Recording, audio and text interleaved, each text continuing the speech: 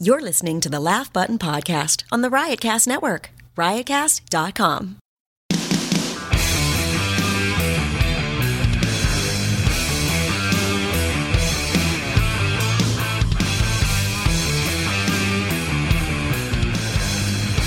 Welcome back to another episode of the Laugh Button Podcast right here on the Riotcast Network, riotcast.com, thelaughbutton.com. You can download this podcast from iTunes. Yes, you can, anywhere. You can't download it from a tree, unless, of course, you have a computer in the tree. You also can't get us on Pornhub. Well, who knows? Yeah, this is very true. Who knows? If you Google semen, it might show up there. This is very true. You Google your last name, you might show up on Pornhub. But you know what's funny about Pornhub is... what? What's funny about Pornhub? Two things, actually. Well, the thing that popped in my head about Pornhub was at one point the first episode of Seinfeld was available on Pornhub. You couldn't find it anywhere, but Pornhub apparently posted it. Someone posted it on Pornhub. Because no one's looking there. Great place to hide it. I guess so. Great place to hide it. I have to admit, I went and watched the first episode of Seinfeld on Pornhub once. I mean, I've been to Pornhub before. Sure. But like that was for legitimate Well, of course you have. That's the research. Hub. It's the hub for porn. Yeah, and Seinfeld first episode. You're going there. That was my Jerry Seinfeld line. It was, of course, you're going there. It's the hub of porn. For porn.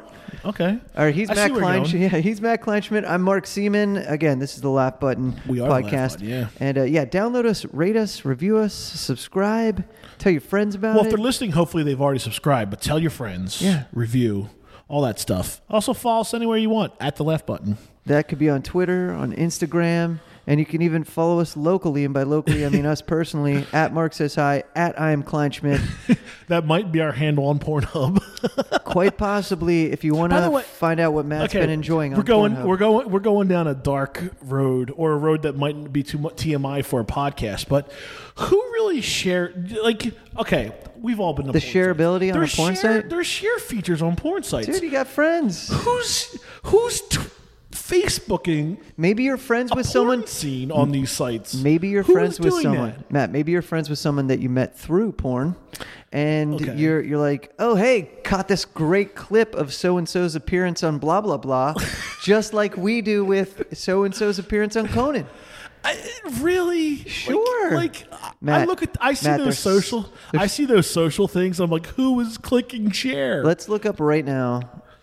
Who's sharing that stuff? You want to look it up Twitter? Let's look up Twitter. First they of must all, have a Twitter handle, right? First of all, I would imagine that you can't actually share it on Facebook because it shows boobs and other stuff. Oh, I think you're just sharing links. So it's a violation of Facebook's terms of agreement. Twitter, you can show boobs and stuff, but who is actually clicking on that? Who is on social media is followed by their mother is sharing links to porn scenes? That's always baffled my mind when I've seen those. Other directors of porn.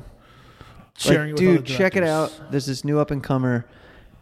You got to see his work. Copy and paste the link and email it to somebody. I'm sorry. Do not share it with your friends on Facebook. That's how it gets sent to spam. Oh, also, I feel so bad because our podcast guest this week, she's such a sweetheart. And here we're we talking of porn? Front-loading this podcast. We'll stop talking about porn. Talk. Yes. Oh, man. Who knows? Maybe I'll just edit it all out. This is an important discussion, Mark.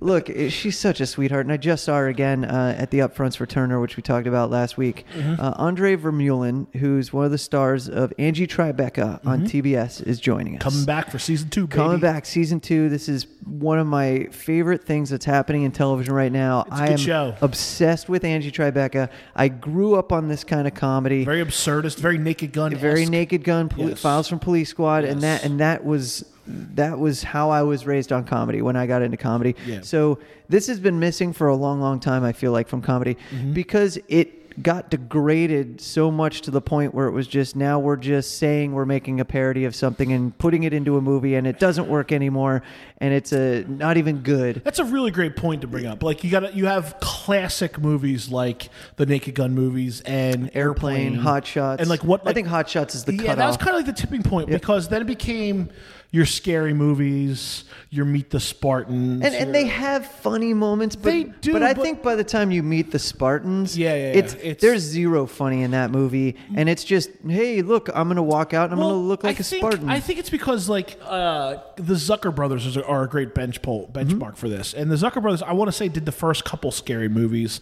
Then it got taken over by, I want to say, Marlon Wayans, or the Wayans family started taking those over. But like the Zuckers, what was so great about Airplane was the script was literally a script for another movie they took and just added funny parts to. Right. So it's funny parts in a very straightly played movie. Right. And that's why Naked Gun... Yeah, like everyone's playing a straight man. Everyone is playing a straight man. They just deliver funny moments, and you're like, holy shit, that's hilarious. Because it does. You don't come at it from a comedy point of view. You came at it from a, hey, let's just add this funny thing to it. And like I think that's why Airplane works so well. That's why the Naked Guns work so well, is you're not... You were 100% serious about delivering a line like, have you ever seen a grown man naked? Right. You know, like, and it's just like, and they, on some of the actors had really tough time with that because they were dramatic actors. Leslie Nielsen was a dramatic actor. Super dramatic. Great looking guy when he was younger, too. You ever see that dude when he was a younger? handsome dude.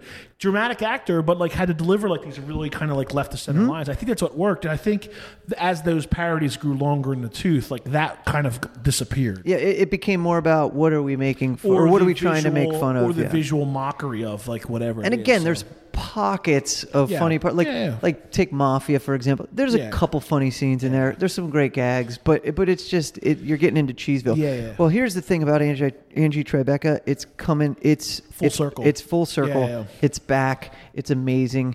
Everyone's playing the straight man. No one is going off the end. No one's running around in a clown suit going, look at me, look at me. They're like, no, we're dead serious. We're police people. You're a detective.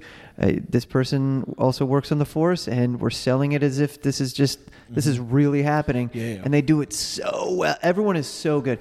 So with all that drawn out, and I'm glad because of what we were previously talking about, I can now bring up Andree Vermeulen, who plays Dr. Scholes on Angie Tribeca. She's awesome. She's been in the comedy game for a long time, performing all over the place in LA, and she found a sweet spot with Angie Tribeca. So I'm stoked. We're finally going to get to air this because this was something I taped when I was out in LA a handful of months ago, and I just saw her at the TBS Upfronts.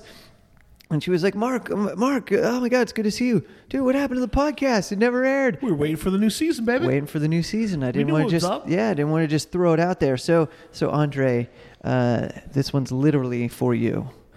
So she'll be appearing in just a little bit here. That's great, man. Speaking of movies. Yeah, what do you got? All right.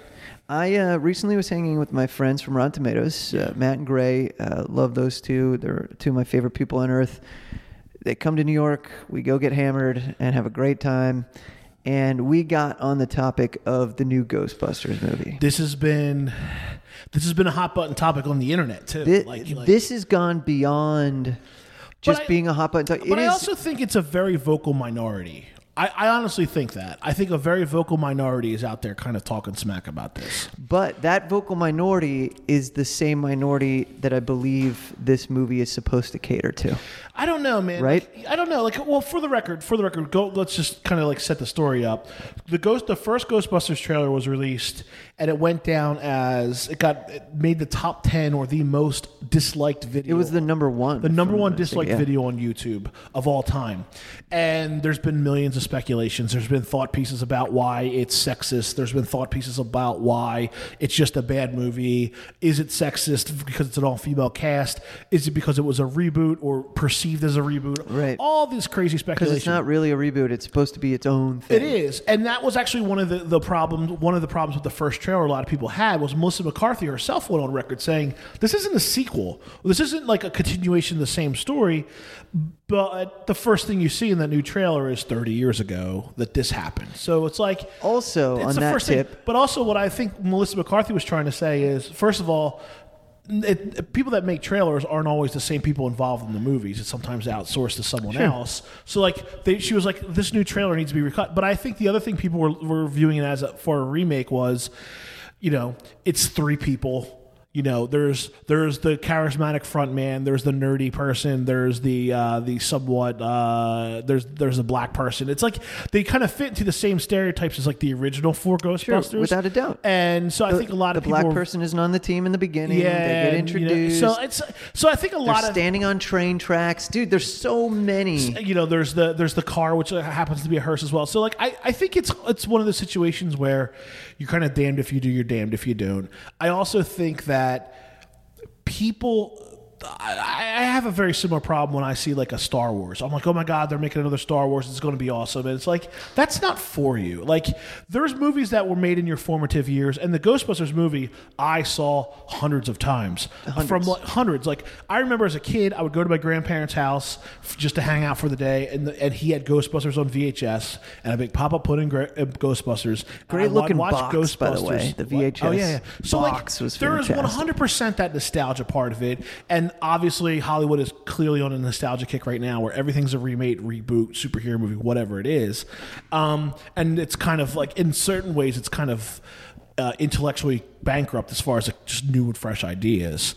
But so you know what you do, Matt? You don't do it. If you're damned if you don't, damned if you do, don't do it. But I don't think that's the case. I think, like, I look at my nieces and I'm like, you know what? I'm glad there's a Star Wars where there's a chick who's badass and beating people's butts with a lightsaber. Because I have a niece that loves Star Wars, and I know that like you have someone like Rey who it's like awesome. So here's I grew up loving Hold Ghostbusters. on for a second. Stop right I'm there. like, that's okay. Stop right there. Yeah. You're comparing the Star Wars universe and franchise to Ghostbusters. Okay, uncomparable. All right. Okay. Hold on. Okay. Even if you like them the same. No, Hold on. The two universes are so 100% not even on the same level. Number two, I also want my nieces to have movies where they can be inspired and have a Rey or have four but just make another original concept that has what you want. But the problem you don't have to place it into what I loved as a kid. But the problem is those movies aren't getting greenlit. Those movies are not getting greenlit.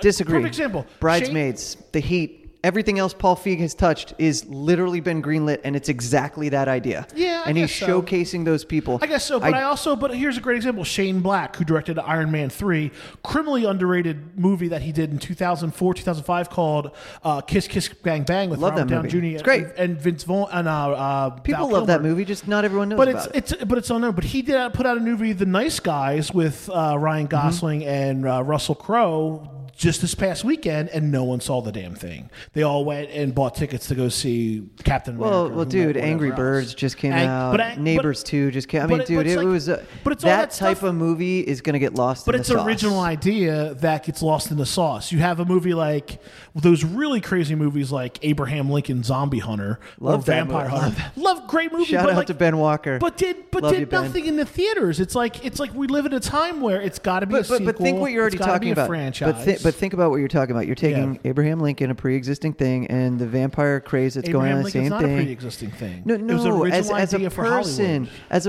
dude, you're taking if you invent John Crazy Town, and then make him fight. Now that's a whole different thing. If you put Abraham Lincoln, everyone knows who Abraham Lincoln is. So now you're going in with the mindset. Abraham Lincoln, Vampire Hunter. It doesn't matter. You're Pride, Prejudice, and Zombies. It's a mashup. Those are all mashups of things that pre-existed. I just think that you don't have room for original ideas these days. The Lobster, just saw it. So original, will melt your face off. But who's going to watch it? Is it going to make $30 million its first weekend? Well, you know what I mean? But Ghostbusters wasn't a theatrical success either. No, I don't think that's look it the up. case. The box office. I bet you it was a box office failure. But I also think that Ghostbusters, it holds a place in the heart of a very specific age demographic. So don't do anything with it, And these Matt. are the same people that love being internet trolls, too.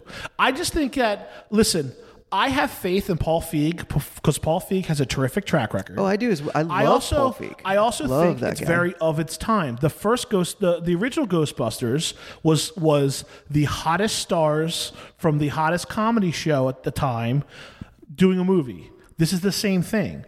All these people have the same background and pedigree as the original Ghostbusters. Yeah, but it's being laid out in a pre-existing... Wow. All right, I'm blown away by this. The first Ghostbusters made $295 million. That's a success. Yeah, dude. big time. That is of course. big time success. Of course. That movie was a phenomenon. To say the movie was a farce is not safe to say at all. That was a bona fide hit. They made a sequel, dude. Yeah, I watched both in the theater. I paid to go see both. But I also think there was a lot of people that are saying online too. They're saying. Matt, here's why I even bring this up. There's a lot of hold on. There's a lot of people online that are saying things like, we should have given the original guys a shot. Guess what? Bill Murray for years was like, I'm not doing another Ghostbusters. Yeah, he stopped talking. But those are uninformed people that are just ignorant he also of everything he that stopped exists. talking to Harold Ramis after Groundhog's Day. Like those two stopped talking, so like that wasn't going to happen. And then guess what? Harold Ramis is dead. We're never going to get another one to the original guys. Well, so it's like even think and be mad about that. It's like, guess what, dude? You can't be mad about. Does that. the heavy criticism come not because everybody has a voice now, because everybody does, and it can build up steam and turn into a big pile of steaming shit? No, I don't. Okay. I think. Well, then I think. Hold on. I think just a this real quick happens. Tidbit to add on to this is all the other most hated videos on YouTube. They're all videos by female singers. They're all Ariana Grande, Miley Cyrus. Other than like a Justin Bieber video, 9 out of the 10 are all female heavy videos. Does that prove the sexist argument? No. That says something more about YouTube, I think, than it says about. Well, yeah, YouTube. The people using, worst, but they're the fucking worst. That's what I'm saying. I don't care what YouTube is. I don't care that it's the most hated trailer. Who cares? But the point I'm trying to make though is, does that play into the whole quote unquote narrative of like, is it a sexist call? Because no, it's not sexist at all. What's sexist about it? There's 4 female leads that were originally given to men. That's the whole argument. But what's sexist about that?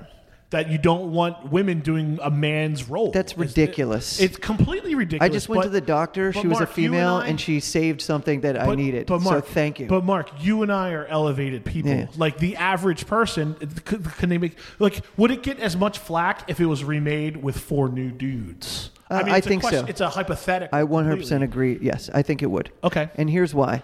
And this is my point, because you take away everything that all these people are saying, because I think it's bottom line is this happening because everybody has a voice now on the internet and it picked up steam, or is it because I think it's a loud majority. Hold on, the original property is so cherished, and it's a testament to how popular and important in pop culture the original piece was, that we're gonna kill this one before it even comes out. You don't think 30 years is enough time between? No, not in today's age, because people have access to 30 years ago way easier than people had access to 30 years ago, 10 years ago. Does that make sense? Yeah, I get that. In 2000, you couldn't get to 1970 as easy. But there's plenty of remakes. They've Ocean's 11 is a remake. This is what I'm saying, though. Ben-Hur's being remade. But that's exactly what I'm saying. Who gave a shit about Ocean's 11? Before the first one? Before the remake even came out, I didn't even know it was a remake. But the point I'm trying to make is, though... So Ghostbusters is such an important piece of pop culture. But you're saying that as a 30-something-year-old man. Going back to the youth of the generation, does the average 15, 16-year-old kid remember the original Ghostbusters? No, but that's who this movie's but for. They have, bear in mind. But they have a better opportunity to see it than I did the original Ocean's 11 when I was 15. Does that make sense? They do, but I don't have access to Ocean's 11. But Mark, when I'm 15 now, I can get to Mark, Ghostbusters, the original, we have instantly. We have interns in this office that don't even know about bands from the 90s, let alone movies from I understand the 80s. that, but if they find out about them because enough of a shitstorm happens because someone's redoing No Doubt, they're going to go back and they're going to be able to instantly listen to the first album. I couldn't do that with Ocean's 11. I think that you and I are exceptions to the rule, because I don't think that because we are inquisitive people, we are interested in about how something got to where it is, but I think the average 15, 16-year-old kid is like, Ghostbusters is a movie that my dad talks about. Well, here's Star Wars is that movie my dad is a fan of. Like, I know people whose favorite movie is like Chris Scopo on the Riotcast Network. His favorite movie is like A National Treasure. Cool. It's great movie. I like that movie. But how is that your favorite movie of all time? Because it's their favorite. Who knowing cares? that all these other movies have that these Godfather movies exist. Because he saw whatever he's seen up until this point and made that decision. So what? I just think that. Dude, by the way, Godfather is fine. It's not that awesome. But it's regarded as one of the greatest movies of all time. Because other ones hadn't come out that are better than that now. Like National Treasure. And people don't like to change things. People don't want the Beatles to not be the greatest band of all time. Well, people do not want Michael Jordan to be there's some things that bested by somebody else that comes later. Genre that transcend decades too, but they're few and people far want to between. hang on to, of course, whatever their thing was. And why do you think the nostalgia train is running full steam through the 80s and 90s right now? Because you and I, who were children in the 80s and 90s, that's just greed and money. I mean, but you and I, who are the children of the 80s and 90s, are now in situations where we make those calls, where you hear a commercial, where you see a commercial, and one of your favorite bands from that era are the music of that commercial. That makes me happy because that band's getting paid. It does, but at the same time, it also makes you think like, oh, Apple's kind of hip because there's Pixie songs in like their commercials. Yeah. Even though the Pixie song they picked was about a big black penis. Sure. And they don't know, and it's which I think funny. is hilarious because the origins of that song are actually about that, but it's still funny as hell. But look, that's the thing is with Ghostbusters. When I first heard it was getting made and Paul Feig was attached, I was super fucking jazzed because I love Paul Feig. And I think the talent, the comedic talent, are the funniest women working right now. Talent's great. Yes. Everything involved in the movie. I think it looks great. And then you watch the trailer, and what happened? It was just like, this is a remake of the original. That's it. That's what I felt. Okay. I'm in a library. I'm seeing a ghost. Yes. I see a black lady join the team later on. And I think that was Melissa McCarthy's main argument was that first trailer really didn't do But they also said this is a standalone. But that's what she was trying to... Well, No, but she's saying this is like, pretend the world never existed. It's that world never existed. But it's not a new story if you can draw this many parallels to the original. Yeah, I mean... Stop it. I mean, you could draw parallels between the new Star Wars and A New Hope. Yeah, There's but you know what they didn't do? They didn't come out and say this is a completely different thing. They continued to do the They're canon. just like, no, this is the seventh movie. It's part 7. They're not hiding behind anything. I mean, but I think at the same time there are things about... Like, if you're going to see a Ghostbusters movie, okay, whether it's a remake or a reboot, there's certain things you want to see. You want to see Slimer. You want to see the proton packs. You want to see the Ecto-1. We're getting all that. Those. Yeah, and we're getting Marshmallow Man, and we're getting everything. We're going to get everything you want. Because those are what quintessentially make it a Ghostbusters movie. Now, everything else, the story, the plot, we don't really know the story of the plot other than ghosts are attacking New York City. Guess what? If you're a Ghostbuster, you need to fight a fucking ghost. I'm sorry, it's just the way it works. No, so there's nothing wrong with it. Because Matt, we were like jazzed when we saw the proton packs or the first movie. I'm still jazzed when I see with the international trailer just came out. I'm still jazzed because it's Ghostbusters and it exists. Because there's certain is it going to be good? I don't know until I see it. But I think what's going to happen is I believe because of all the overanalyzation of this thing. Yeah.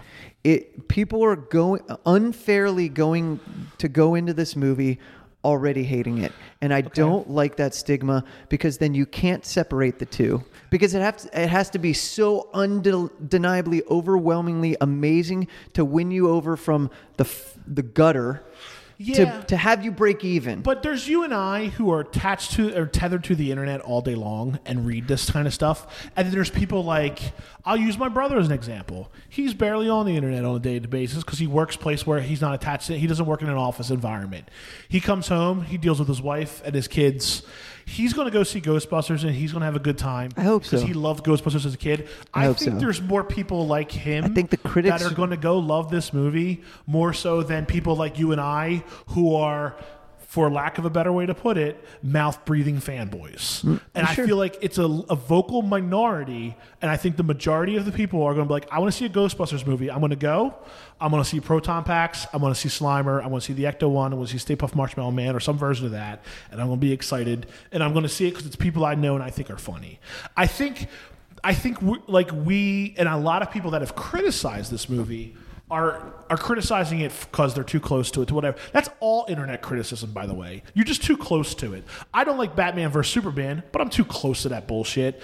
Everyone that has seen Batman vs. Superman is like, yeah, it's a good movie or they like it. I see what you're doing here, man. You can bait me all you want. Same thing with Marvel movies. Captain America had 5 or 6 specific boxes. It's like, does it check this box, and this box? Absolutely. It was a fun, entertaining movie, even though you can make any argument you want about underdeveloped villains, sameness of this. They did this move to get Spider-Man over. But it's also, we're too close to that. And also, and just for the record, for people that are our age who grew up with Ghostbusters, who like I was 5, I was 84. Young. I was 5 young. when I it was came single out. digits when it came out. I saw it in the theater. I was 5. It's the first thing I remember going to see in the theater or whatever. Maybe I saw Bambi or something before that, but like it was so important to me. And guess what? Everyone our age. It's never, ever, ever, ever, ever, ever going to be as good as it was when we were a fucking kid. Well, because this new Star Wars movie, I fucking loved it. But you know what it wasn't as good as? The first time I ever saw Star Wars. Of course it was. Because so get over yourselves. They don't call them your formative years for nothing, though. Those years between 8 or 9 to like 15, 16, when all your favorite bands came out, all your favorite movies came out, all your favorite this came out, because that's when they were being imprinted onto your brain. Sure. And that's also why, from a marketing perspective, that's why it's such an enticing environment to marketing people, because, listen, if they make you a fan of Colgate toothpaste at the age of 9 or 10 because it brings back those memories in your brain, you're going to buy Colgate toothpaste for the rest of your goddamn life. Why do you think people want to market to millennials, to that age? It's not because that they have disposable incomes as much as it is they can make fans for life if they get them early and they get them often. Yeah, well, sure, of course. That's what it comes down to. But look, I think where this movie, and Paul, if you ever hear this, man, I love you, and I hope to see you again soon, because I think it's going to be you're one of my favorite people. I think where this movie lost is how it was marketed, and maybe they weren't clear up front as to what it was going to be, or what it could be. Maybe it would have been better served just not saying anything and just, here's some shit. You guys all decide on your own, because I think the second there was confusion between sequel, reboot, it's not the same, and then it kind of is. Pretty quick after the first trailer, the kind of comment that they did a few things about. There was a great article about it, and I want to say the Hollywood. And by the way, what was so bad about the first trailer? They took the trailer off of YouTube. It was cool. They took it off of YouTube though for the second trailer, so it didn't invite any of that fucking negative comment in our community. They put it on Facebook. They put the second trailer on Facebook, and they took out the 30 years ago this happened. They made it a little bit more faster pace and action-wise. They showed some stuff that wasn't necessarily like the same as the first, too. So, and by the way, people that are complaining about all this stuff, they're people like you and me, Mark, who are still probably going to see it. Hold on. It's first of all, it's not your fucking piece of art. Yeah, let someone make their art, and when it's done, then have your say. That is the musician. Because what frustrates me is this has now probably affected the production of this movie to where things may or may not have been changed, and maybe we'll never find out. But you see this all the time. So many people bitched about Wonder Woman's costume that the show didn't get made. Yeah, stop it. The show was terrible, though. They released the pilot. Who cares? Most TV show pilots suck.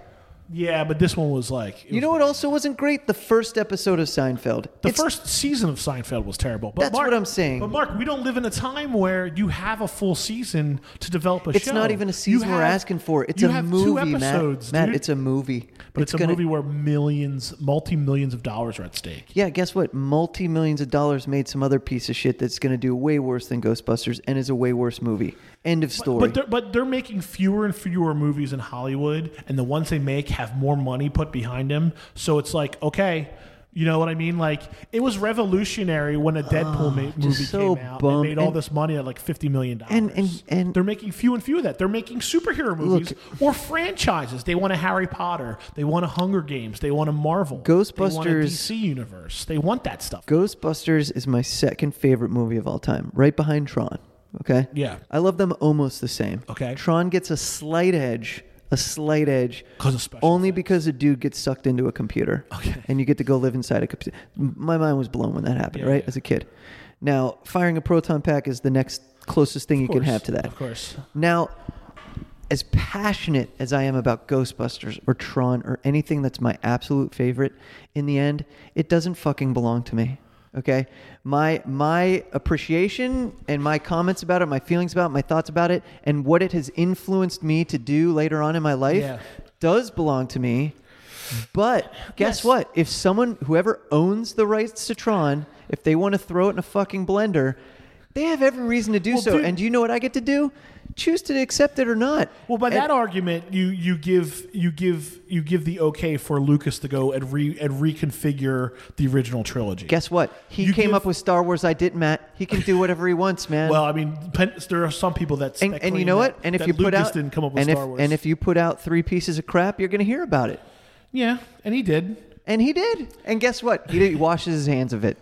And then but like George Lucas has got to be one of the most villainized people in pop culture. If you want to protect Ghostbusters, here's what you do, everybody. All you nerds who are very smart. Dig Harold Ramis out of the grave and make him No, you don't do that, Matt. Okay. You don't do any of that. Okay. Step away from your fanboy for a second. Here's what you do. Okay, you find out how much it costs to own the property of Ghostbusters. Buy Ghostbusters. You buy it, and then don't license it. And then you don't license it. That is such an unrealistic expectation. No, it's not, because if you took all of the people, dude, I've seen Kickstarters make more money for something less important. Because if this was so important and you rallied, how much do you think the Ghostbusters licensing or the franchise is worth? Look it up. Do you have your phone? Look it up. It's got to be worth it's like $500 million plus. I don't know if it's that. The movie rights. I don't know, dude. What do you think? So what are you thinking? Like, I think you think it's $500 million? Maybe not $500 million, but I think when all said and done, the whole franchise is worth a lot more money. I also don't know what it all encompasses, but just to make a movie, like how much does Sony have to pay to re-up the license for the movie? Hold on. Rights to Ghostbusters. Is that what we're looking up? What are we looking up? I don't know, dude. How much are the rights to Ghostbusters? But you're acting like John Q. regular guy can afford it. Even if it's $1 million, he can't afford it. Here's what you do. You get everybody else who's bitching about it. You do a Kickstarter to buy it. And you all get into a room and you throw $5 into a pot. Come on, dude. And then you all own a little piece of the magic. Being unrealistic here? It's happened before. Like what? Start a company, start an app, make a bunch of money, go buy Ghostbusters, protect it. So you're saying, like Michael Jackson, who bought the publishing on Beatles songs. And just for the record, all the people that are like, this movie's going to suck, I guarantee whatever movie version of this movie you were going to make probably also was going to suck. Completely. Okay, I can't. Nothing? I'm not finding the rights to Ghostbusters. All right, if you happen to be affiliated with Ghostbusters, drop us an email, podcast at the anonymously, whatever, podcast at thelaughbutton.com.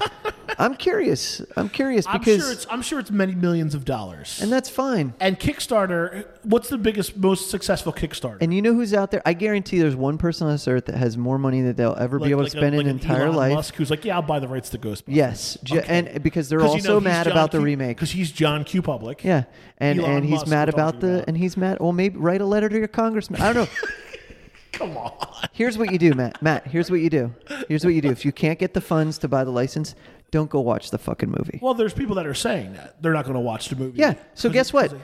Don't go on months and months and months and months about it. Just don't go see the movie and shut your mouth and come up with something else to figure out. Because guess what? You repeatedly trying to tear apart someone who's trying to do something that could be great. One of the reasons people are making these. What if this movie comes out and it's the fucking shit? I'm be psyched because I'm going to see it. I want to see the fucking movie. I'm going to be the first one there because I don't have the hatred towards it that fucking mouth breather fanboys do. I just don't. I don't have the hatred toward it. I think Paul Feig is a competent director. I think the subject matter is good for mining, and I think the cast is stellar. I think Leslie Jones is fucking hilarious. I think Melissa McCarthy's hilarious. I think Kristen Wiig's hilarious, and I think Kate McKinnon's hilarious. Chris Hemsworth is also hilarious. Guess what? Chris Hemsworth looks funny as shit in the movie too. Dude's hilarious. Yeah. So I don't fucking know what to tell you, man. It's a funny looking movie with a pedigree from funny people. I'm going to go fucking see the movie. All right. With all that said, how do you think it's going to do? I think it's going to do just fine. I think it's going to have just fine. Well, a good opening weekend for a comedy is upwards of 30 million. This is transcendent of comedy, though. I don't look at this as a comedy film, even though it is. It's an action comedy. It's something that's crossed over the thresholds of any genre. Some of the most it's a property being inserted. Yeah, in. but I think it's a comedy still. It's sci-fi, it's fantasy, it's comedy, it's action. It's action comedy. It's all of those so things. you can compare it to like a ride along with Kevin Hart, or what's that other movie he's doing now? Central Intelligence he's doing with The Rock. So like I think if it does 30 to 35 million, it's a success, and it ultimately will make over $100 million. You don't think it's going to crack 2 while in theaters? 200 million? Yeah. Well, better benchmark. Get you, does it outdo the original theatrically? The original, what do we say it was? 235 or something. 235? It might. Adjusted for inflation, maybe. It might. I think it's going to do just fine. Because Melissa McCarthy, even Boss, that movie looked terrible. That movie did pretty well. The movie was bad. But it did well. Melissa McCarthy can help carry a movie. Because your name carries you to that, and people will go see it and go, hey, it wasn't great, but I love her. I love her. This is almost the same people that did Bridesmaids. Paul Feig directed Bridesmaids. Melissa McCarthy, breakout star of Bridesmaids. Kristen Wiig, lead of Bridesmaids. I'm trying to think of something else that's a very popular property. And Kristen Wiig, for the record, hasn't had a fucking major hit since Bridesmaids. She's out to do a bunch of indie films. Disagree. The Martian was a huge hit. The Martian? Yes, and she's in it. Doesn't matter. She's in it. Sure. She's not. Watch the credits. Her name gets listed pretty early on. She's definitely. But she is like 4th on the call sheet. She's not carrying the movie. But she's 4th on this call sheet. No, she's 1st on this call sheet. Dude, Chris Hemsworth. Kristen Wiig is 1st on this call sheet. No way. Melissa McCarthy. Chris Hemsworth. I don't know. Two bigger stars than Kristen Wiig. I don't know. Okay, so she's 3rd. Tops. That's 1 away from 4, which you're calling her out on The Martian, dude. Her face, she's the Peter Venkman of this movie. Melissa McCarthy is what was Dan Aykroyd's character name? Why am I blanking? Dude, Ray Stantz. You call yourself a fan. Ray Stantz. I am disgusted. Shut your face. You probably don't even know Winston's last name. Winston Zedmore. How do you spell it? How do you spell it? Zedmore, Zedmore. No, 2 Ds. Get over yourself. Oh, go fuck yourself. It is 2 Ds, just for the record. But the point I'm trying to make is this is Kristen Wiig. This is a Kristen Wiig vehicle. No way. It's a Melissa McCarthy vehicle. No, it is a Kristen Wiig vehicle. Oh, no way, dude. She's the Peter Venkman of this movie. Who's the first person you see in the trailer? It's Melissa McCarthy. She's clearly the face of this movie. I don't know, man. This is without a doubt. I think when they do all the character intros in the trailer, Melissa McCarthy doesn't get an intro because she's the one introing everybody else, Matt. I don't know. And Chris Hemsworth from the is looks a beast. A beast. He is, but I think Chris Hemsworth. I bet you Chris Hemsworth wasn't even on set for half of the movie. His role is smaller, but his name is bigger. This movie. But his name is bigger. Of this movie. But his name is bigger, dude. Bigger. Way off. I love Kristen Wiig. She's Wiig, 3rd at most on that call sheet. No, Paul Feig. We need you to tweet out the call sheet for Ghostbusters. Here's the funny thing: you and I disagree on this movie, and we're both going to go see the fucking thing. Oh, I'll be the first one. And we're both going to go enjoy it. I can't. I'm going to a screening. I'll figure out a way for us to get in the screening. Yeah, I'll get please us into a screening. Let's call someone over at Sony. Is it Sony putting it out? Oh my god! No, it's Sony. All right, so now that debate is settled. Columbia, which is owned by Sony, same thing. Yes. So we've got to get to Andree Vermeulen's interview. Was settled, not settled. It was like we ended with the infamous, and I hate it, the agree to disagree about the Ghostbusters. But we agree we're both going to see it. Yes, and because I think we're that's not the important assholes, thing. Mark. Correct. Because we're not internet trolls. And everybody who wants to shit all over Ninja Turtles, the new one, it's a lot of fun. I went and I saw it, and I put myself in the mindset. Once I got past some of this is cheesy, and I dove in and was like, hey, you know what? This is Ninja Turtles. I'm 8 right now. It was so much fun. It was cool to see Rocksteady and Bebop. Of course. It was cool to see their vehicle shooting. Well, I don't want to give anything away, but it's just. I don't think you're giving it away. You see that in the trailer. It's just. I mean, I get why people will go. But I think the same people that fun. It was the same fun. people that are bitching about Ghostbusters bitching about the first Ninja Turtles movie. I will say that one wasn't that good. It wasn't good. I watched that one. I didn't like it. I watched this one. Did you not like it because you're like, I'm not used to how the turtles look? Oh, no. I'm not used to how they act. No, dude, it's live action versus CGI? Well, it's like being incomparable. Upset that Optimus Prime is a different type of tractor trailer than he was in the movies than he is in the That's frustrating. It is. The Transformers are frustrating because you can't tell any of them apart, Matt. Yeah. And it came out in the 80s when everything was colorful. You know, things had color. You knew which guy was which because one was purple, one was white, one was yellow, one was green. When I saw Transformers in the theater with a friend, and I was so disappointed. Man. Well, the thing that he was talking about and complaining about the most was how unrealistic the backyard scene was when the Transformers were hiding from the bomb. Ducking around. And I'm thinking in my head, I'm like, wait, is any of this realistic? You have aliens that are minimum 3 stories high, and you have to suspend all of your disbelief for that, but you can't for the life of you believe that they're just hanging out in the backyard somewhere. Like that's where you draw the line.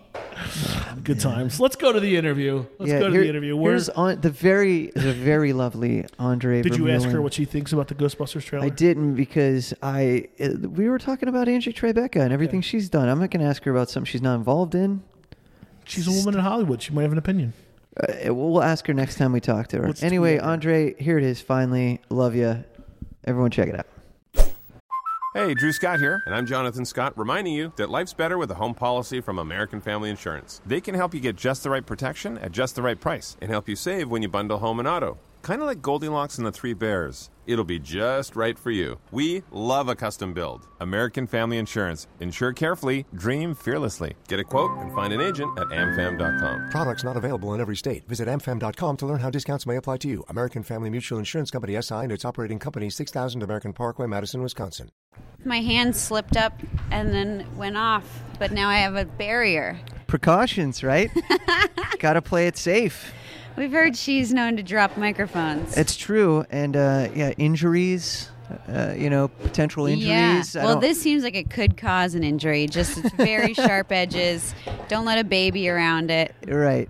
I guess, pick your injury, right? Yes. This sliding into your face, breaking your nose, I think would be worse than maybe dropping the mic. This might shoot your nose bone in your brain and kill you. That's a thing. Well, this is a morbid start. Yeah, well, set the bar 6 feet under, right? Great, and we'll work our way up. We'll claw out together. We'll get to that oxygen and climb through the dirt. I'm hanging out right now with Andree Vermeulen, not to be confused with Andree Vermeulen. Who's that? The former soccer player for Arsenal, now of Barcelona. Oh, here's the thing. Yes. Is he from Belgium? Yes. Yeah, okay. So you know about this dude. My name is the most Belgian name you could possibly have, and the way that he pronounces it is also correct. It's just in a Flemish accent. Ah, gotcha. Yeah. So you don't speak Flemish, though? I don't. I speak some French. I used to speak a lot of French, and then when you don't use things, they go away. Yes, that's a true story. So, it's somewhere stored in my brain. Okay. And when I have to, I can speak. I can't have a philosophical conversation, but I can get us around. Okay. That's good. So you'd be like the cheaper tour guide, the low budget tour guide. I was just in Bali and I went on a bike tour. And first they take you in a van, and we stopped at these rice paddies or terraced rice fields. Okay. And there was a van full of somehow French people. I just got the luck of the draw. And these 2 guys were French. One didn't speak English, so I was speaking French with them. And then these other 2 French people get in the van, and they didn't know that I speak French. And the woman did this classically French thing where she started to talk shit about the Americans. So these Americans, they're so dumb. And I, in French, was like, oh, I speak French. And she was like, oh, and started backpedaling. And it was one of those amazing moments that you just live for in life. Yes. I call them the elevator moment. Yes. It's just uncomfortable for everyone. No one wants to be in there. Very uncomfortable. She was very nice to me for the rest of the tour. I love that. That happens all the time in New York City. Yeah. Like I married someone whose first language is Spanish. Yeah. So when you're on the subway in New York City, happens all the time. Yep. A whole bunch of white people will get on, and there'll be a whole bunch of Latinos on. Yeah. And they'll just flip the switch, pretend not to speak English. Yeah. Talk some shit. Yeah. And she's deceptive. She almost looks Asian in a way. Okay. So they don't think she speaks Spanish. And then to see her flip the switch is like, it's great. It's like the 4th of July, Yeah. And then they just freak out and run away. And I'm so sorry. I'm so sorry. Yeah. That's so funny. Well, back to your point about things going away if you don't use them. Could you imagine if that happened in real life? Like if you just didn't exercise for like a month and your And body all your was muscles like, evaporated? yeah, you're just like, yeah, you haven't used this ankle in quite some time, so we're just going to detach that from our bodies. Yeah, that would be kind of cool. I bet everyone would work out. Everyone would be in great shape. We should develop some sort of injection where that actually would happen. I'm sure. Hey, scientists out there. Yeah, dear Marvel, let's pitch this. That would be so cool. They just started. I know that wasn't the point of your question. I'm like, that sounds great. It sounds like there's a screenplay brewing A here. Screenplay. It's a thriller. Oh, nice. I see what you did there. I see what you did there. All right, Andree, congratulations first and foremost on Angie Tribeca. Thanks. It's an amazing show. It's so funny. It's the type of comedy I was raised on. Yeah. When my dad said, "Hey, it's time to learn about life," he sat me down. We watched History of the World Part 1. And all these cool. Zucker Brother movies like Airplane. And So you had a cool dad. I had a cool dad. I had a pretty cool dad. He was a drummer. He rode a motorcycle. Okay. Did he have tattoos? He no tattoos. Well. Wow. Now that I think about it, yeah, no tattoos. He secretly has your face tattooed on his back, and he just hasn't showed you. Your dad really misses you. Yeah, he's like, actually, I got a full body tattoo of myself on myself. You just can't see it. Yeah. It's, he's like an onion. You just have to peel away the tattoo layers. You have to peel away his literal skin. It's figurative to get to his literal. Right. That's why he never gets burnt or anything. That's weird. He can be out in the sun, no SPF protection. I swear I'm not usually this violently minded. It's okay. But today I'm like, peel off your skin and make your muscles evaporate. What did you watch last night before you went to bed? I know, right? What caught up in a marathon? I was reading Harry Potter again. Oh, nice. I like to give my brain a break after a period of shooting where I don't know how brains can hold all those words. You're right. And then, you got to read other things because life is demanding. Mm-hmm. And then I just want to read Harry Potter. And I literally the other day was like, out loud to myself, alone in my apartment, I said, let's see what old Harry Potter's up to. And I know what he's up to, and I've known for years. Do you call him Harold when you're Harold, when you're getting feisty? Oh, Harold Potter, what have you gotten yourself into now? That's great. Those are great reads. They're really good. I'd be lying if I said I didn't read them at least 3 or 4 times all the way through every single book. Yeah. Yeah, they're great. Which is your favorite? I'm going to say Prisoner of Azkaban based on the way we've been talking already. That is one of my favorites, actually. That's when it starts to get dark. Yeah. Especially in the movies, too. The tone changed a little bit. It is really, I like when Sirius Black comes in. That's a whole fun little... I just like how you don't know what anyone is up to. Right. Until later. Right. Everyone you meet, you're not quite sure about. It's a great example of life. Yeah, I was going to say, could you imagine if that happened on a daily basis, like you're going to a meeting. Yeah. And everyone's there for the same meeting, but no one knows what everyone's up to. Yeah. We're all just kind of figuring it out. Yep. And then all of a sudden we're 88 years old and we're like, shit. Yes. We can only go back in time. He was my godfather. Right. The whole time. That person who interviewed me for the laugh button. Uh-oh. I'm just kidding. No, that's fine. I very well could be. You don't know that. No, you're way too young to be my godfather. I'm deceptively old. My parents trusted a baby. They said, if anything happens to our daughter, you will raise her. You look like you've got it. You know what? He's walking pretty well. Maybe your parents thought it was a Benjamin Button scenario with you, and they thought you were going to go backwards. And they're like, we need to get you a younger godfather. Yeah, my family might argue I have gone backwards. Uh-oh. They wanted me to go into business. You did? They wanted me to go to Duke. Oh, no. I said, no thanks. You're like, I don't need that Bermuda grass. Oh, it's so beautiful. Oh, no. Is it? It is. Played soccer on it a bunch. I played soccer too. You did? Yeah, I have 7 screws, a plate, and a pin. Look at my scars. Ooh. There's this long one, and then there's this rainbowy one. Oh, wow. We're going to trade injuries. I had 7 screws, a plate, and a pin, and then I took them out because they were like, you're too young to keep those in. Yourself? I just went right to it. No.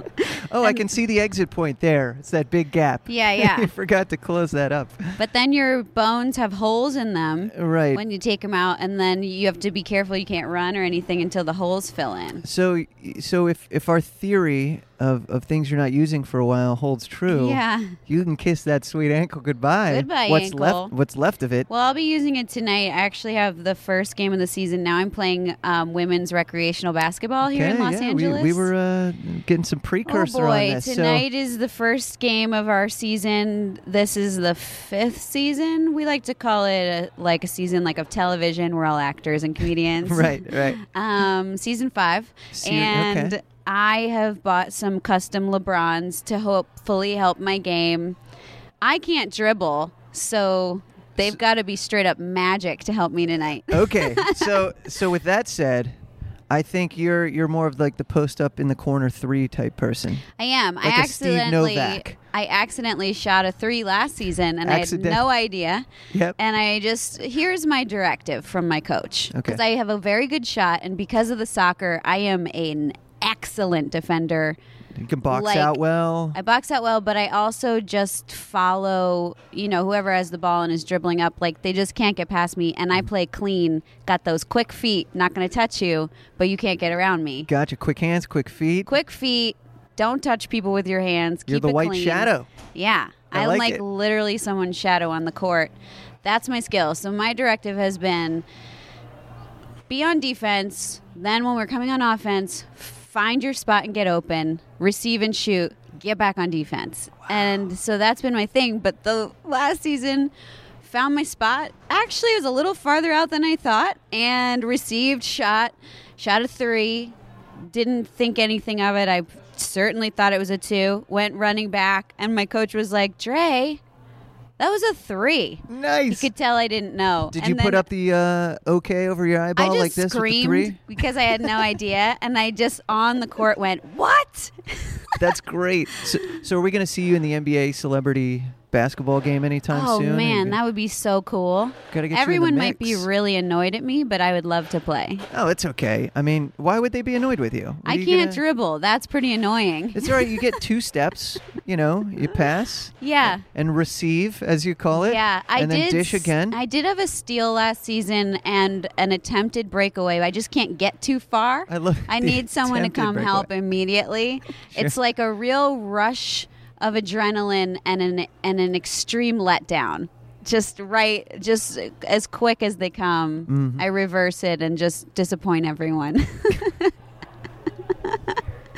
Well, you're on the court, and that's what's important. Yeah. Right? You're all winners once you get on that court. Yeah. I too had a brutal soccer injury that ended my collegiate career. Slide tackled from behind. Oh. Collarbone neck to ground first. Snapped it in half. Sticking out. It's pretty gruesome. Wow. And that was that. No more of that. So, That's crazy. No screws, though. I didn't have the screws, but now I have a shoulder blade that sticks out Interesting permanently. You didn't have any screws. Yeah, they couldn't. At the time of my injury, it was bad to get surgeries and braces and stuff like that because blood clots would form in this area. Oh. So My now I mom... had a weird overlapping job like this. My mom snapped her clavicle because a horse sat on her shoulder. My parents grew up. I grew up with my parents training racehorses, and later they did. I was gonna say, please elaborate. Yeah, before That and doesn't just after they happen. did dressage and jumping and like the fancy riding that you see at horse shows. Okay. Were they this- equestrian? Oh yeah, people? My whole family is involved in horses. I want nothing to do with them. I love them, Sure. and I can ride. But when every little girl wants a pony, yeah. I was like, they're everywhere. Why would I want one of them? I want a monkey. So I went into dance and singing and stuff like that. And I was just like, you guys are nuts. What are you doing all these hours with these horses? So when you first started performing comedy, was it all horse comedy? Yeah. It literally was my horsing jokes around? were all about I was horsing around. They were all about braiding manes and no one understood. I am an excellent braider. I can of the mane? braid very quickly, very well. I can do lots of types of braids and styles. I learned on a horse, and then I used to babysit a girl when she was 2. She was half black, half white, and had this really beautiful, thick, curly hair that needed to be braided. But on a 2-year-old, you got to move fast. Okay. So that really upped my speed. Like a horse will stand there. A 2-year-old will not. So you you're got a to good really, training ground. Yeah, so I'm a really great braider. Wow. Is there some sort of, not Olympic event, but is there some, I mean, there's arm wrestling tournaments. I should there's invent one. Yeah. I did when I was just in Bali. We saw these little Balinese dancers. Mm-hmm. They're so cute. They're learning the Balinese dance, and it's a very intricate dance. So some of them really don't have it yet, which is adorable. But I braided the littlest one's hair, and they were all losing it.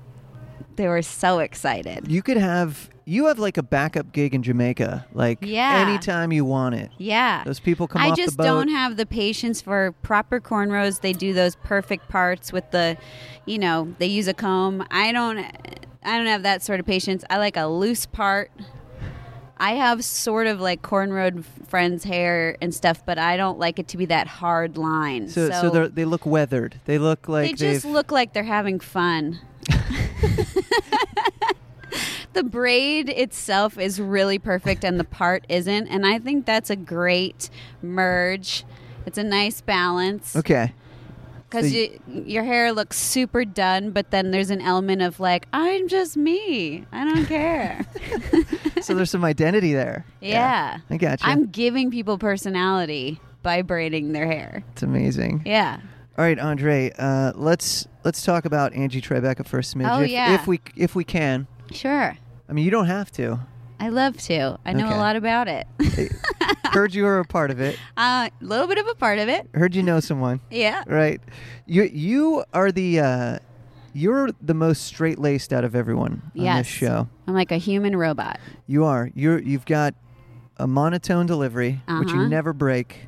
No. You've got a great character name in Dr. Scholes. Dr. Scholes, Dr. Monica Scholes. Right. Oh, Monica Scholes, right. They laugh at me, actually, with the monotone delivery because that's, as you can hear, not how I speak. Right. And we'll be in a scene, and one of our directors that came on this season, Rachel Goldenberg, couldn't stop laughing because I was in the scene and I was talking in that robotic monotone, and then I had a question, so I just broke out of it and I was like, is that how you want me to do it?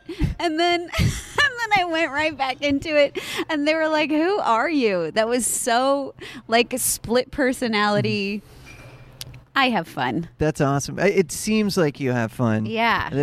Lack of emotion. I have fun by to looking like it. I'm not having any fun. Right. And I feel like you're the Scooby-Doo was mentioned earlier. Yeah. Before this podcast recording. You're more like the Velma of the group. Yeah. The situation. You've got it down to a science, literally. Yes. On the show. Yeah. It's so matter of fact. I've got it down to a science. Everything's very matter of fact, but the facts that I'm presenting make no sense, and I'm really sure about them. Yes. Don't question me, no matter what. I am the authority on all things stupid. But it's so satisfying. It's so good. Yeah. So this type of humor, I feel like it's been missing for a while. Yeah. I mentioned this before. I grew up on the Naked Guns and the Airplanes and the Mel Brooks style comedy, and it's sort of disintegrated once they started making like superhero movie and then disaster movie, and then it just kind of like turned into some weird thing. Yeah. And then thankfully went away for a while. And now this series has brought that magic back. I feel like a kid again. And I'm like, this is why I got into comedy. Yeah. Stuff like this and the Stephen Wrights of the world and that sort of presentation of things is so on point, and you guys are nailing it. Thank you. Yeah. And I think maybe it would be interesting to do a study about this, but I feel like maybe part of the reason it sort of went away for a bit is that it's really hard to do. It looks easy when you're watching it, but the tone is so specific. Yes.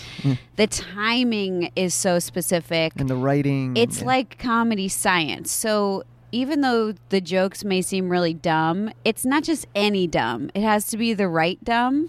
So our writers are phenomenal. We don't actually do a lot of improv on this show because it is so exact. Well, we can pitch some alternate jokes while we're shooting, and sometimes we'll do a couple takes with alternates. But other than that, it's really to the script because of how specific it is. And I think it's really easy to go too big or I don't know, let it fall flat. And I have explained this in the past to people, but as far as my own delivery, even though it's that monotone, serious thing, you have to fuel it with some energy underneath, so it's not just completely flat and dead. Right. But you can't get too animated with it because then it's too big. So it's a really fine line, and you've got to find that little pocket. And that takes time. And it's not just from me, it's from everyone on the show. And I think my character is the most serious. You know, Giles gets to be a little loopier and a little more animated, but only slightly. So it's interesting. We all have our own character, and each character has to find their little pocket. And then the whole show's tone has a very specific pocket that we're all together working with. And our showrunner, Ira Ungelleider, is really great about keeping it on the right path. Mm-hmm. So there's actually a lot of work that goes into it, and I wonder if that's why it went away for a little bit. Yeah, the answer is yes. Yeah. Because I think people were trying to mail it in and thought it was easy and can just say, hey, you know, I'll rest on the laurels of, like, there were a bunch of science fiction movies that came out, and we'll just say, hey, isn't it funny we're trying to do a parody of you know, The Martian? Cool. And not only the delivery itself is already so hard, but then all of the sight gags.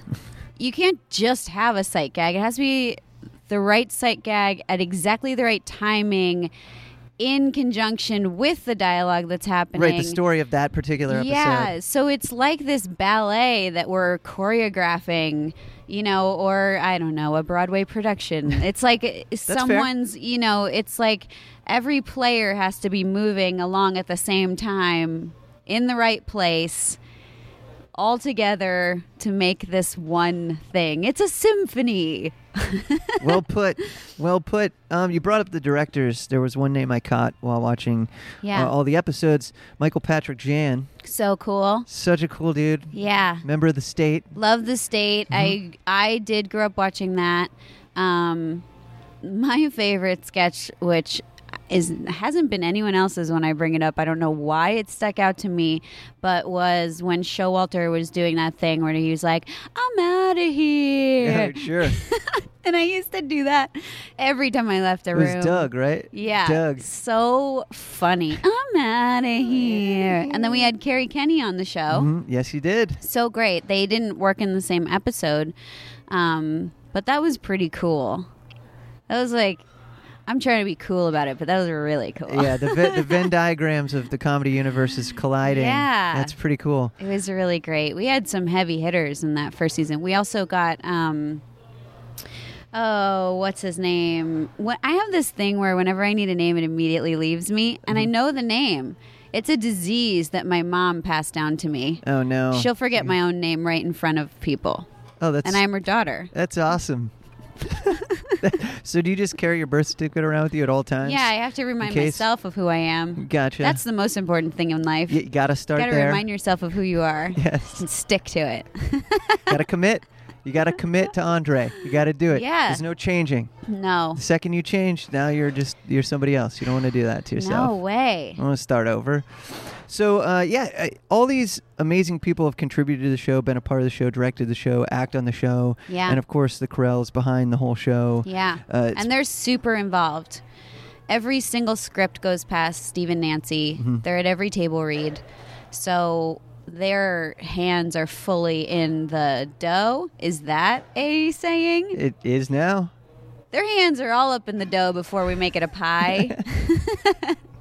I love it. I can see Steve like tossing the dough up like a pizza dough and throwing it to Nancy, and she's like finishing it off and then working the crust edges. Yeah. Right. They should open up a pizza shop. I bet people would go. I've talked to them about it. They're never really receptive to the idea. I feel like I drove by Trejo's Taco, Danny Trejo's I saw that. I just saw that I flew in and I was driving by. Is that Trejo's Tacos? Yeah, is that a real thing? His face is on it just so you can't mistake it. Yeah. You're like, oh, that name sounds familiar. Could it be Danny's? I'm not sure. You know what? Let's put his face on it. Yeah, make it clear. Yeah. It's clearly him. Yeah. By the way, that guy, speaking of deceptive, is he in his 80s now? Oh, I don't know. 70s or 80s? He's climbing, man. If he is, then he's very well moisturized. Yeah, he's doing all right. He just goes to bed in a vino. Yeah, right? yeah. All the way up to the tip of his nose. He definitely uses a humidifier. I mean, it is dry here. Now, where are you from originally? Pennsylvania. We're in PA. Sort of. I'm I'm Midwest from as well. Stroudsburg. Ah, Stroudsburg. Here's what actually happened. That's just, was that 2 hours outside of New York City? It's right on the border of New Jersey. It's about an hour and 15, hour and a half, depending on who's driving. I was born in New Jersey, Long Branch, New Jersey. Okay. My parents were training racehorses at Monmouth Park. Okay. Then 6 years old, we moved to Florida for a second. My dad got a job at the Miami racetrack. We lived with a jockey named Tino who had... It's just like you're already making it all up, and I love every second of it. This is real. Tino had a terrible accident where in a race, his horse went down, and then all the other horses trampled his head. Oh, jeez. He survived, but he had long-term memory loss. Oh, geez. So his girlfriend left him all that stuff. He couldn't really remember anything outside of a little window dick of time. move. I know, but he didn't know who she was, so it's okay. Oh, I guess it he doesn't wasn't matter. even hurt. Well, emotionally. I was going to say emotionally. Yeah, so we lived with Tino. Then my mom decided to leave my dad, and we went to my grandma's for Christmas and never came back. Oh, my God. This is why I do comedy. And Escape plan. we went to Pennsylvania, and my mom... Great place to hide, by the way. Great place to hide, lots of trees. Mm-hmm. I was also really small at the time, so a bush or a rock would do. So you could hide behind like small shavings of bark. Yeah. Like if you could just slip in there. Yeah, I just made a little pile of bark and leaves, and no one knew where I was. Thank God for no forest fires. Yeah, I guess. but then I lived there until I went to college, and I went to New York City, and then eventually I came to LA. Sure. And that is my entire mapping of residences. That's the map of the star. If anyone wants my specific addresses, I'll send them to you. Yeah, if I can remember them. Why is that so hard? I don't know. Here's my question, right? When you have memory loss, Right. or you damage is done, and you can't remember who anyone is. Right. You don't remember anybody's name. You don't know what anything is. That you have to relearn that this is a couch. You never forget the English language. You wow. somehow remember language, but you don't remember what anything is. That's interesting. So Don't it is understand stored somewhere in your brain. It is. Because earlier when I was talking about the French thing, it is stored in a pocket of my brain that I don't always have access to. And in a crisis, I can dip in and get some words. You know what it is? You have a pocket issue. Yes, too many Too pockets. many pockets. Like my life the is show like is taking up like 6 of your pockets. Yeah, and my life is just French like is these trying to- really big cargo shorts, and I need to just kind of whittle it down to some good, maybe, I don't know, maybe a good cropped pant. You are a walking Dave Matthews Band crowd, like an entire crowd. I'm all the You crowd are the together. cargo short. I'm like 7,000 cargo shorts in one area, all dancing to Ants Go Marching. Isn't that in one of his songs? I think so. Yeah. I think it is. All the little ants go marching. Great impression. Diana Matthews, I'm going to start calling you. That was a pretty good one. I've never tried to do him before. That's your first Dave Matthews He's impression? got like a nice little... It's like for a second you think it's a sweet tone, but then it gets a little Kermity. It's 100% Kermity. Yeah. But they're all sick A musicians. little Celine Dion. Which is a bummer. He's like if you took Celine Dion and crossed him with, I don't know, the boss. Well, the boss as in, which boss are we talking about here? So many bosses. Yeah, what's his name? Isn't Springsteen well, the there's boss? Bruce Springsteen is the boss. Thank God I got that one right. There's the big boss man from WWF. Oh, not him. There's a new way. movie coming out called The Boss, right? Yeah, and we all just have bosses in life. Yeah, big boss man. Who Boss Hogg from Dukes of Hazzard? No, definitely not him. Okay, I validate all your bosses, but not the, but not for Dave. but not Boss Hogg. You didn't like Dukes of Hazzard as a kid? That didn't make I it into didn't your really Pennsylvania watch it. upbringing. That was a little old. That was Yeah. a real Nick at Nighter, right? We I don't even had think a it channel. was on Nick at Night. We had a channel called TNN. Do you remember TNN? this? TNN, Tennessee News Network. And it was I'm being dead serious. I've got your jockey. I'll see your jockey story. That's not a joke. Tennessee News Network. Yeah. TNN. Oh, Tennessee. Yeah. You know what I thought you meant? Oh. Tennessee, like that's racquetball-y. Oh, like those are Tennessee shoes. And I even had a granddaddy who lived in Tennessee. My mom was Southern. She still is. She's alive. Oh, boy. I was going to say, I think she's still technically, I don't think that goes away. Let's get it straight. My dad is dead. My mom's alive. I like to drop my dad is dead and see how uncomfortable people get, but it's really funny to me. I don't know. I don't get my last name's Seaman, so I don't get bothered by anything. There you go. You know what I mean? So if, I would be How's like, it that spelled? sucks. It doesn't matter. It's all pronounced the same. I bet it's in my email. I'm going to look it up later. It's probably in your You may not want to tell me, but I'll mail. find out. You're gonna get to the bottom of that. You're gonna get to the bottom of that. All right. I want to talk UCB history with you. Yeah. What was the first UCB experience like for you? The first time you went on stage? Was it New York or was it in LA? New York. Okay. Started in New York. So at the Chelsea Theater? There weren't two theaters at the time. Right. So the first time I ever went on stage, I was in an improv group, and we had a show called As the Diamond Burns. And it was an improvised soap opera. And that's hard to do. We had set characters. Mm-hmm. And the theater, when it was smaller, you could do a run. You do a spank, which is an audition for a run at the theater. And then now there are so many people that if you spank something, maybe it'll get 2 shows or something. But especially back in the day in New York, this show ended up running for 2 years. Oh, my God. So wait, what year is this? Give me a year. I moved think to New that York was City. 2008. Okay, because I moved to the city in 2002. Yeah. I did all the classes at UCB as well. Both cool. Improv and sketch writing. Yeah. Did you ever see me perform? I did. Oh, cool. Did you see my one-person show? I did not. French Toast? Oh, no. I don't think I Oh, saw it's real French weird. Toast. Damn. I wish I could. Is it available online? Is this No way, man. YouTubeable It's the magic moment? of the moment. Oh, that's it? Yeah. Oh, all right. I don't think maybe I recorded it. If I did, I don't have the tapes. Well, we got to have a revival. Gonna have a I've French thought Toast about it, revival? but it was so elaborate. Okay.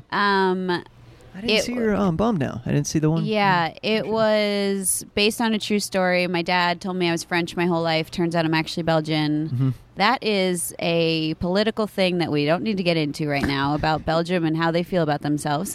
Yeah, it's true. They're very defensive. Yeah. Very defensive. Well, the language thing is a big issue. Mm-hmm. So anyway, the storyline of the show is that I apply for the Greatest French Person in the World award, and then on that journey I end up finding out that I'm Belgian. But when I find out I'm Belgian, it's like Never Never Land, specifically from the movie Hook. So we edited me in Robin Williams' place with the Lost Boys and whatnot. And anyway, at the end of it, I end up finding out that I've won the award. And then I just can't accept it because now I know it's a lie. So I tell them that I'm actually Belgian, and then they want to kill me. And there's a whole fight scene with baguettes as swords.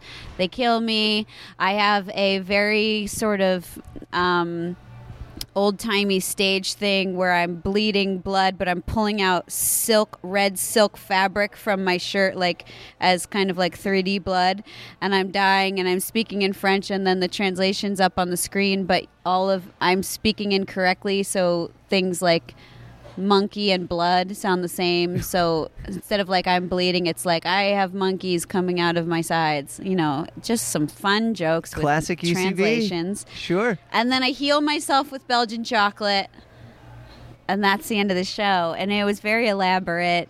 There was a dummy of myself that I made. It was really all over the place. It was good. That's classic UCB, though. Yeah. Taking risks. Yep. Digging Mine was deep. more of a dramedy. It wasn't a really balls to the walls type of comedy. Mm-hmm. It was like a little play. Multiple walls, by the way. You just So many walls in there. Yeah. In that basement. But yeah, so I did that. I was on As the Diamond Burns. I played Vivian Debouche. And then I got on a sketch team, I think also in 2008. We were called 27 Kidneys. Then I was on Gramps. 27 Kidneys was the number of kidneys we all had at the time. Someone was missing. Because Michael Delaney was coaching us, and he had more kidneys than most because he's had some surgeries, and they just left them in there. Oh, weird. Yeah. I was going to say that would be amazing if someone had 3 as opposed to 2 I think to he had offset. 3. That's awesome. Yeah. That's taking it a step further than the third nipple. It's 3 kidneys. There's people out there with just one. But it was great. That was a great team. They let me play men, and all my teams have been really good. They haven't ever been like, there's a blonde pretty girl, let's make her play a wife. I have played like Lil Wayne on a hang glider, and like I've done, Strangers on a Train. That was that classic old black and white movie with guys in, I don't know. I don't know if I know that one.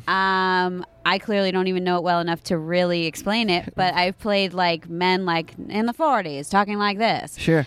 And I've done that. I did that in LA actually. So my team in LA, I came out, and then I'm on a team called Oh Brother, and we were a mod team for 4 years. We're still together, but we're all too busy to perform, and we are not on mod night. But I've been really lucky. They've all given me really cool, out-of-the-box characters to play.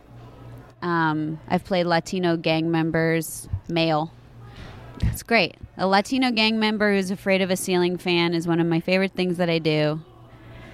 It's been a great journey. That's so specific. Yeah. I love how granular it's getting now. Yeah. Well, I saw a ceiling fan kind of, if they're not screwed in right, they're a little shaky. Mm-hmm. And I brought that to one of our writers, Joe Saunders. I had written like a little 2-minute bit being like, does that fan look loose to you? Like really just like worried about it. And we wrote a sketch. The rest is history. He's like trying to speak to his gang about this kind of like this heist that's going to go down. But then he keeps getting distracted by the fan. It's funny. I love it. Well, Andree, thank you for the time. Unfortunately, we have to get out of here. Season 2 of Angie Tribeca is going to be coming our way. Congratulations on that. Yeah, June 6th. Mm-hmm. I looked over to the side to make sure. Emily's like, yep. Sure, close enough. She gave you the thumb sideways. Yeah, yeah. But it was a pleasure to meet you. Congrats on all the success. You. Much continued success, and looking forward to everything else you're doing. Thanks. These days. Cheers. Cheers. All right, that was Andree Vermeulen. I want to thank her so much. The folks over at TBS, all of her people took care of her and delivered her to me, to my hotel. If like a pizza? It was...